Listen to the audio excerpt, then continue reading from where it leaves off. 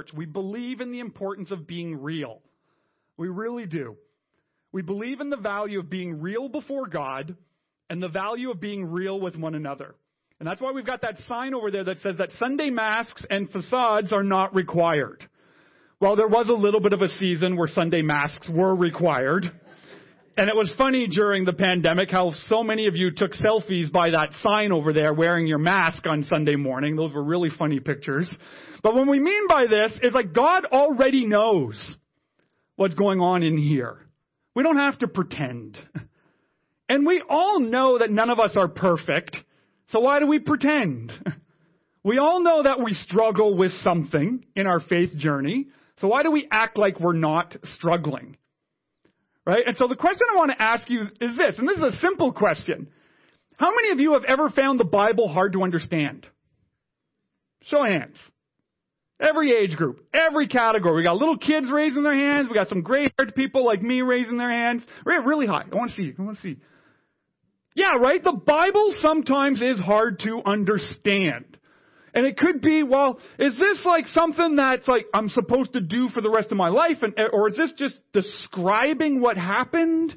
Is this like poetry? Is this like a scientific journal? Is this like, what is like all of this? And sometimes it's really challenging to put the story of the Bible together. And that's the way I grew up.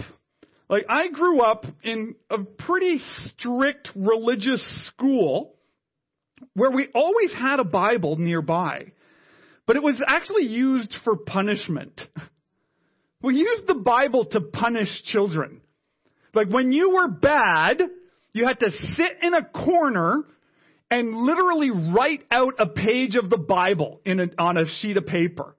The Bible was punishment. So we, as like the really good, well-behaved children that we were, and do not do this, kids. This is an example of how Pastor Kevin was a horrible kid. We would literally rip out the page of the Bible, throw it in the trash, go, oh, sister, I don't have that page in my Bible. I can't copy it. We're monsters. We were just monsters back then. But we were using the Word of God, instead of helping us to understand it, we used it as punishment. And then not only that, so then as I got a little bit older, and, starting, that preteen kind of age, and I had as a preteen, I had tons of questions about the Bible and about God. And I would go and ask my questions, and you know what the answer was? Who are you to question the Lord? Someone who's trying to understand the Lord. Like, that's who I am. And it's like, you don't ask questions here. You just be quiet and do what we tell you. And that's why we believe as a church that the church should be the safest place in the world to ask any question that we have about God. Because it's not always easy to understand. So what I'm going to attempt to do, and I realize this is an attempt. I was having nightmares about this last night because I don't do kids ministry. I love your children. I really do. I pray for your families all the time, but I don't do children's ministry. When I was originally thinking of going into ministry, my church in Montreal hired me as the kids pastor, and they sent me into the room, and we learned really fast we need to get Kevin out of this room. And the reason we need to get Kevin out of this room is because Kevin wires your kids up like crazy and then hands them back to you. And it just made every family mad. So we don't want to do that this morning. But what I want to do this morning is make the Bible very, very, very clear. And I'm hoping that we can do this in such a way that Romans chapter 6 is so clear that if you're 5 years old, you'll understand it. Or if you're 105 years old, you'll understand it. Now, I realize that's a huge claim, and I'm going to do this by stealing something that another pastor taught me. Okay, and I actually have his permission to steal this. Danielle and I, we're doing this thing in our own personal spiritual renewal this year. We're going away for like a weekend retreat once a month just to get poured into, to hear from God, to be blessed, and to just kind of, we are personally regrouping, refocusing, and relaunching our own spiritual journey, just like we are as a church. And so I learned this from the pastor who was teaching this. I said, dude, I'm ripping that off. And he's like, dude, rip it off because it's not mine. It's your Bible. Right? And so I'm going to try to attempt to do this in a way that explains Romans chapter 6 in a way that we can all walk out of here fully understanding what the apostle is writing. Now again, Romans chapter 6, Paul the apostle is writing to the most sophisticated city in the world at that time. It's the first city on planet Earth to ever reach 1 million people living there. Now today that sounds like nothing because Ottawa has 1 million people now. But it was the first city in human history to reach 1 million people. It was this very advanced civilization. They had tons of different ways to worship, belief in so many different gods, different forms of worship.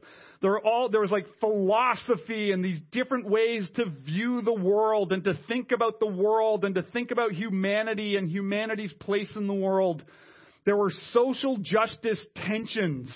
There were race issues. There were marginalized people. There was corruption at every level. Business, government, religion. Kind of sounds exactly like Ottawa, right? That's why I kind of say humanity, if we were going to solve humanity's problems on our own, we would have done it by now. But we're still the same deep down in our hearts. Right? It's a human problem. And so Rome, this most sophisticated city, this is what Paul's writing to. So he's writing to sophisticated, educated people, which is why sometimes his writing is a little complicated because I might not be as sophisticated and educated as what the audience is here. And it can get a little tricky. So let me read for you first, Romans chapter 6. We're going to just read 14 verses. You'll see how this can be a little tricky to understand. And then I'm going to use the kids to break this down so we can all understand it better. Okay, so Romans chapter 6, starting in verse 1. Not 6, 1. So what shall we say then? So he's just been talking about, death of, that all the humanity received death because of Adam's sin. Life is available to us from Jesus. So what shall we say then? Shall we go on sinning so that grace may increase? So he's saying, when we got the law of Moses showed us that we're sinners, showed us how bad we are. And the point of that was to show us, oh my goodness, thanks be to God for his grace. And there was this argument in the church. We'll go, well, maybe we should just keep on sinning. So we should just keep on sinning so we can just show God being greater and greater and greater. Right? And a little part of us in our humanity says, yeah, that sounds like a great idea. That I don't have to feel guilty. I can just keep doing whatever I want, and the grace of God is just going to be shown more and more because Jesus loves me. This I know because the Bible told me so, and I'll be forgiven for everything. Right? And Paul says, no, by no means. Right? Those who have died to sin, how can we live in it any longer? Or don't you know that all of us who were baptized into Christ Jesus were baptized into his death? And so we were therefore buried with him through baptism into death, in order that just as Christ was raised from the dead through the glory of the Father, we too may be raised to new life. This is why when we do baptism, that's why we do it by immersion, fully dunking under the water. That this death to ourselves, going into the water, is like the tomb. And then coming out of the water, a new creation. This is like that baptism is this symbol of what Paul is talking about, what is happening spiritually in the life of the church.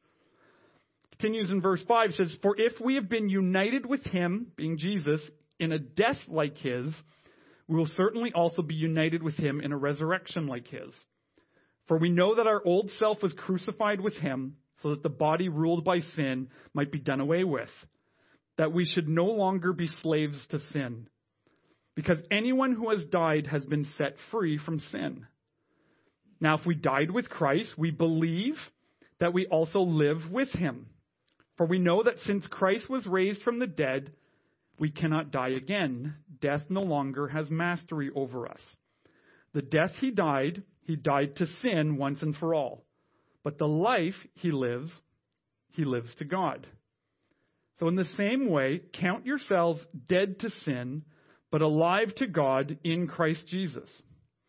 Therefore, do not let sin reign in your mortal body, so that you obey its evil desires.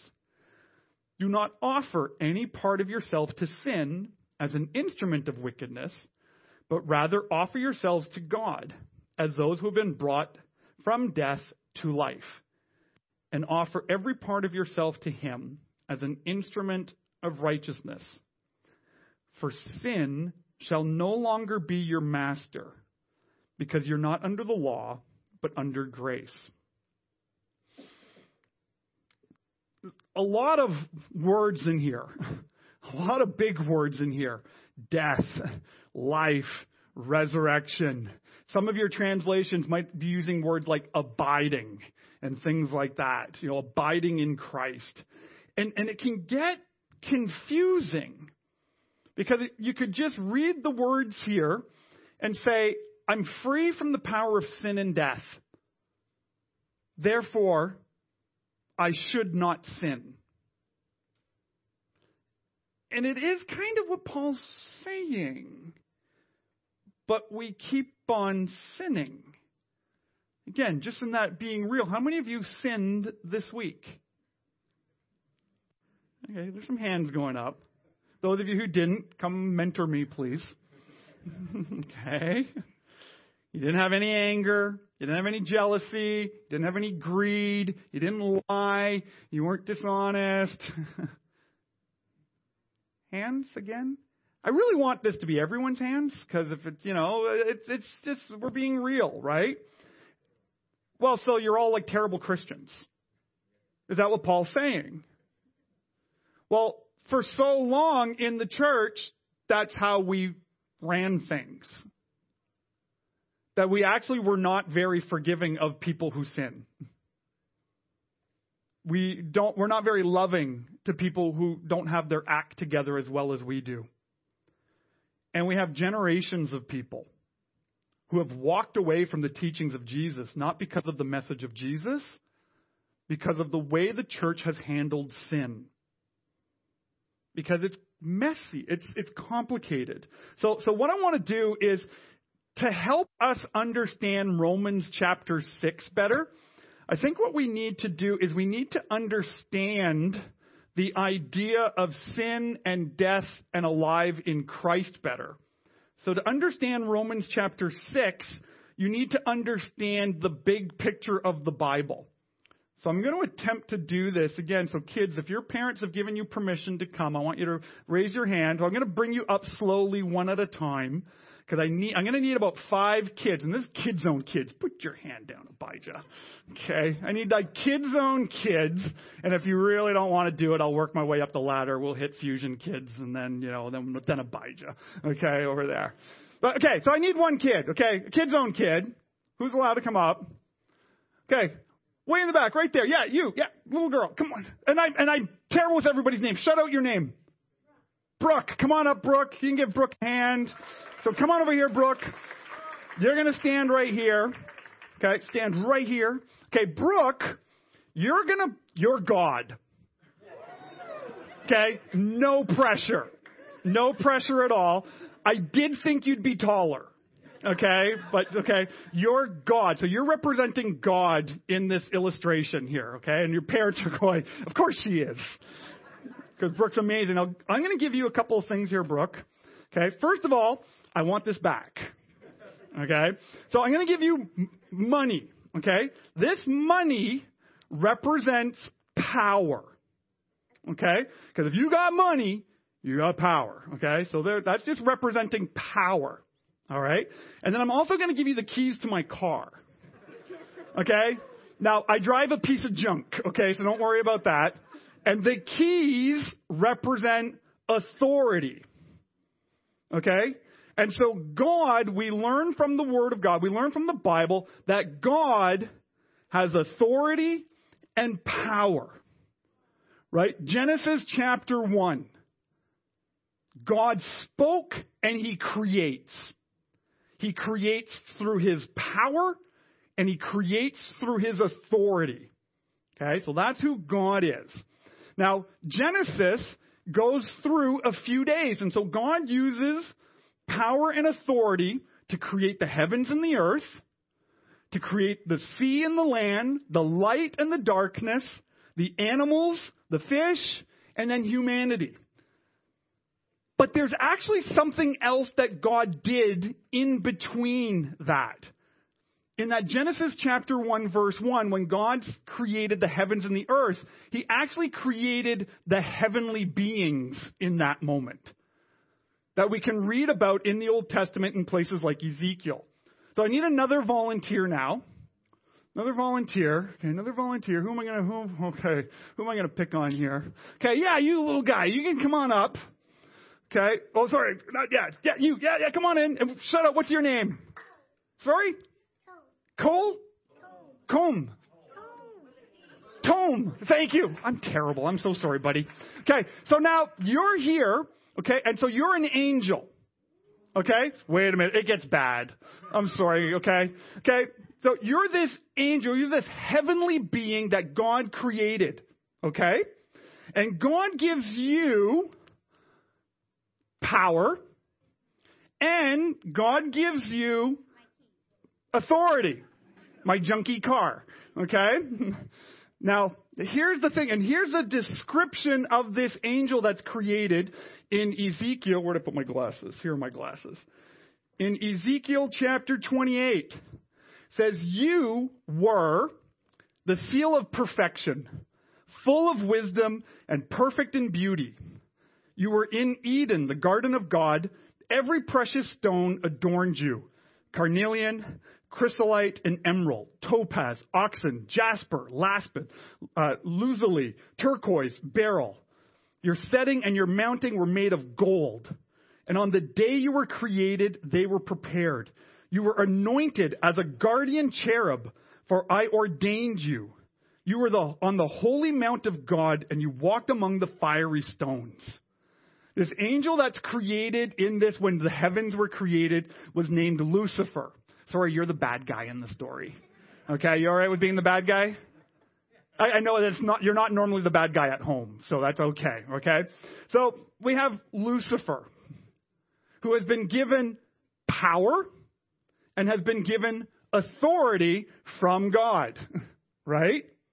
And then we learn what happens to Lucifer in Ezekiel 28, verse 17. The most beautiful of the heavenly beings. The most beautiful of the heavenly beings, it says in verse 17 of Ezekiel 28, your heart became proud on account of your beauty. And you corrupted your wisdom because of your splendor. And so I threw you to the earth. Let's see. So you literally threw him, okay? Like he was supposed to be here, and then you threw him over here, but I forgot to do that part. Okay. And then what God did at that moment, and Jesus actually says that in Luke's gospel, that he saw Lucifer cast out of heaven. And what happened here is God took back his authority. His authority. Yes, authority. Power, authority. Took back his authority. But Lucifer still has power because of the heavenly being that he is. And now he walks among the earth that's just been created. And then God does another thing as Genesis continues, and God creates humanity in his likeness. So I need 2 more volunteers, boy, girl. Okay, girl. Jasmine, okay, come on over here. We got girl, boy, way in the back. Okay. Sorry, yeah, you can applaud them. I know this is so nerve-wracking here. So your name again is? Nico and Jasmine. There we go. Awesome. So what I want you to do is you two are going to link arms. Just link arms like this. Okay. Adam and Eve. Okay. Created by God in the image and likeness of God. God created them, male and female. Okay. And then you guys are going to link arms to God. Okay. Because you're walking close with God. Right? And God says these words when he creates humanity. In Genesis 1, verse 26, God said, let us make mankind in our image, in our likeness, so that they may rule over the fish of the sea and the birds in the sky, over the livestock, all the wild animals, over all the creatures that move among the ground. What God does here with humanity is God gives them authority. So give the authority now to Adam and Eve. Okay? So now humanity has authority. But there's this guy here, the bad guy of the story, right? You got this Lucifer who's walking around the garden. And he shows up, he comes to Adam and Eve waving the money. So wave the money at them. Okay? Saying, wouldn't you love to have power? And he says, if you would eat this forbidden fruit, the one command God gave. One. He had one rule in all of paradise. Don't eat from the tree of the knowledge of good and evil. And Lucifer tempts Adam and Eve to be like God. Lucifer, this is the deceitfulness of Lucifer. Because he's got a lot of power. He's very smart. He knows the human heart. And he tempts them with something they already have. You got to keep hanging on to arms here because you guys are close. Okay? They're already created they are already like God. They're already like God. They don't need anything else to make them like God. They're already created in the image and likeness of God. They're already walking close with God. And Lucifer tempts them with, do this and you will be like God. And so what happens is, so they come wandering over here, and this gets broken. That gets broken there. And instead of them giving this authority, instead of Lucifer giving power to them, what do they actually do? They give authority back to him. And then they now link arms here. This is what you and I have been born into. Okay? When the Bible talks about this death that happened, this severing of the relationship, okay, this is what we did. We gave our authority back to our spiritual enemy. And the Bible talks about how our spiritual enemy is the prince of the air. This is why when Lucifer, again, I thought you would be taller too, okay? But when Lucifer tempts Jesus, he says, if you follow and worship me, I will give you all authority over the world. Because he has it right now. And so here's God trying to get them to come back, but there's no rules, there's no religion, there's no tradition that they can keep that will break this.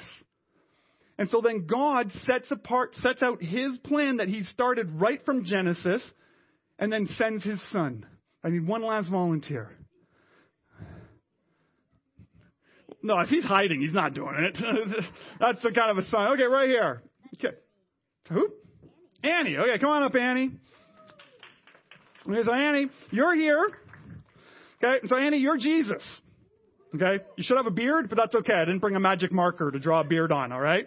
Okay, and you and the Father are close. And so God sends Jesus to earth. So you come, just step a little bit closer. Okay, you're right here. And you teach about the kingdom of God. You show your miracles to the world. You have your signs and your wonders. And then you go to the cross. That's why we took communion together this morning, to remember that act of sacrifice. And when Jesus rose from the dead, the Bible teaches us that this power goes there. This authority goes there. Okay? Yeah, you have all the power and you have all the authority. Okay? That's what Jesus has. And we read about that here in Philippians chapter 2, verses 8 to 11. It says, and being found in appearance as a man, he humbled himself by becoming obedient to death, even death on a cross. And so therefore God exalted him to the highest place, authority and power, and gave him the name that is above every name, that at the name of Jesus every knee should bow in heaven and on earth and under the earth, and every tongue acknowledge that Jesus Christ is Lord, to the glory of God the Father. Full power, full authority, back in the hands of God. But humanity's still over here. As the descendants of Adam and Eve, we're still born into this relationship. And what Romans chapter 6 is telling us is that this was broken when Jesus died and rose again. But we need to reposture ourselves, just move a little bit closer to Jesus, and now link arms with Jesus. Okay? That's what repentance is. When you turn, you're losing all your friends, right? Okay, that's okay. As we repent, as we turn from this bondage of sin and of death, we don't receive our own power and our own authority. What we have is Jesus' power and Jesus' authority. When the Bible says that we were dead, it's because we were linked here. And we are spiritually dead. Our bodies are dying. We're all going to end up in the grave one day. Not you guys. You guys are awesome. Okay. But this is the picture that's happening here, right? Is that fully alive. God's authority, God's power, back in the hands where it was supposed to be since Genesis chapter 1. Completely set free. Awesome. Thank you for your help. Did you guys understand that? Did that make sense? Yeah? Okay, can I have my money back? Awesome. Okay. You can keep the car. No, I'm just kidding. I need the car too. Awesome. You guys can sit back down. Big hand. Thank you. Okay. Whew, I'm like sweating. That's why I, work with children and animals. It's like, oh boy. Okay. Now, that picture in your mind, let's look again at Romans chapter 6. When you look at Romans chapter 6, you need that visual. When the Bible says that you are fully alive, this is what it means, is that you are fully connected to the power and the authority of God Almighty. So why would you ever want to live over here? Well, because we still have this flesh, and we're going to talk about that more in this series. There is this flesh that still pulls towards sin because we're still not resurrected yet. Like sometimes, that's why when we deal with these tensions that Christians shouldn't sin ever again, or that you are fully healed and you should never, ever get sick. That's what we call an overdeveloped ecclesiology. It's taking the end of the story and saying the end of the story is right now. And it is right now, but not yet. So there is still this pull. And so this position that we are in Christ has to be foundational of everything that we do in our lives. Why would you ever want to be dishonest at work? Why would you ever want to talk bad about your spouse to another person? When did we think it was funny to make jokes about our husbands and our wives? Why are we entertained by watching the slaughter of people created in the image and likeness of God? Because there's this tension. And we have to look at this posture of being fully alive in Christ. That we are truly set free from sin and death. That relationship there is severed. It's broken. It's gone. And we begin a discipleship journey of becoming more and more like Jesus as we trust the Holy Spirit in us. This being fully alive that Romans 6 talks about comes from that turning from sin and constantly, the relationship that you and I have with Jesus, it's an everyday relationship of praising God every day, of thanking God every day, of confessing our sins every day, of asking for forgiveness every day, of giving forgiveness to people who sin against us every day. And we become strengthened and encouraged and built up in that power of God. And so, as you reread this, for the sake of time, I'm not going to reread Romans 6 right now. But I want you to reread Romans 6 this week with that picture of these awesome kids that helped me out today. Okay? Think of that picture. And when you read Romans 6, ask yourself, where am I in the picture? There might be some of you who, and you might be watching online, or you might even be in the room here with us today, that you would say, you know what, I've actually never turned from sin and turned to Jesus. I'm still linked arms over here. And you could have that relationship severed instantly and forever by just saying, Father, forgive me, a sinner. Come into my life. Make me new. And if you ask for that forgiveness, the Bible is very clear that you receive it. And then you become instantly connected to God the Son. If you do that online, a pop-up shows up. You can click that. If you do that here in person, tell me in the cafe afterwards that you did that relationship was severed today. And if you have been connected with Jesus, whether for a week or whether for decades, ask yourself, where am I okay with sin? Because if we were real, as our core value is, you may have sin that you're okay with. I like it. It makes me feel good. It makes me feel important. It's helped me in my career. It's helped me with my popularity at school, whatever that might be for you. And maybe, just maybe, God's going to do some prompting in your heart this week. Say, why would I ever want to be connected to that? Why would I ever want my identity to come from that death and sin? And so the prayer for you this week might be, Father God, I am free from that. I don't want to give that any more time, any more attention.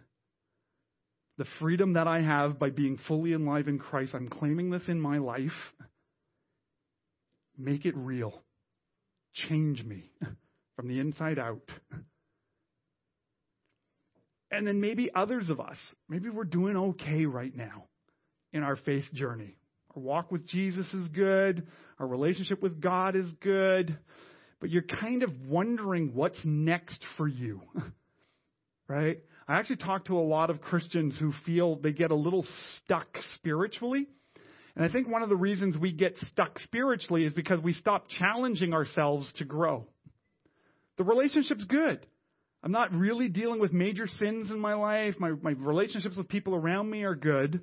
I think a lot of times we as Christians, we need to kind of step out a little bit more in faith and say, okay, God, let's not settle for comfort. And maybe, God, you can use me to help other people who are still stuck. Maybe, God, you want to use the blessings that I have, whether they're time blessings, financial blessings, spiritual gifts blessings, whatever God has blessed you with. Maybe it's time to get a little out of the comfort zone and say, God, take my blessing and use it to bless even more people. My daughter who's in Hawaii getting trained for the missions work, and I'm so grateful for your prayers for her. She posted something on Instagram yesterday about, if you've seen on social media, kind of this move of God that's happening at this university church down in the United States. There's this massive revival happening at this church. Hundreds and hundreds and hundreds of kids and university students are giving their lives to Jesus. It's just this amazing move of God that's happening. And people are going down there and they're checking it out and they want to put it in a checkbox. They want to figure this thing out. And does it fit my box understanding of God? And my daughter, my 19-year-old daughter, put on Instagram yesterday, and it wrecked me when she put it. Said the same Holy Spirit that's doing a revival there is the same Holy Spirit in you. Revival is revival is revival. Sometimes it starts with us as Christians saying, God, break me of my comfort. Break me of my comfort. I am so blessed. Help me to give just a little bit back so that I can be a blessing to others. See, when we get that picture of being fully alive in Christ, of, again, that sacrifice that God did. Again, to be fully alive in Jesus, it cost something. It cost the blood of Jesus on the cross. It cost 3 days of the Son being separated from God the Father in death. But we praise God that it didn't cost you and me anything. And we're fully alive in Christ. Now let's live that way. Not being tempted by the lies over here and the deceit over here, the pull towards sin. Let's use like the words of Paul, where he says in verse 2 of Romans chapter 6, when that pull comes, our response is by no means. No, thank you. I'll pass. It's not happening. It's the Kevin paraphrase. By no means. I'm going to live here in this relationship of being alive in Christ. Let's pray. Father God, I praise you that we have died to our sin.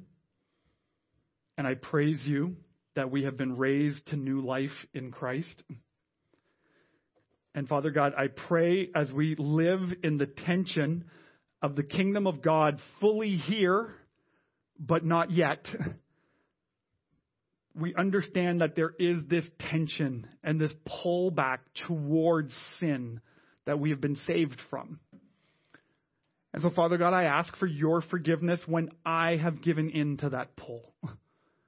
I praise you, God, and I ask for your forgiveness when I've hurt others because of that pull. Father God, I pray for their forgiveness. God, I pray that I would forgive those who they were pulled towards sin and hurt me, that I would forgive them. And Father God, in this position that we are in as fully alive in Christ, God, I pray that all of us, men, women, boys, and girls, when the temptation comes, we would all say, by no means. That's not who I am. That's not how I will live. And that your Spirit in us will equip us and empower us for your glory. And I pray all this in Jesus' name. Amen.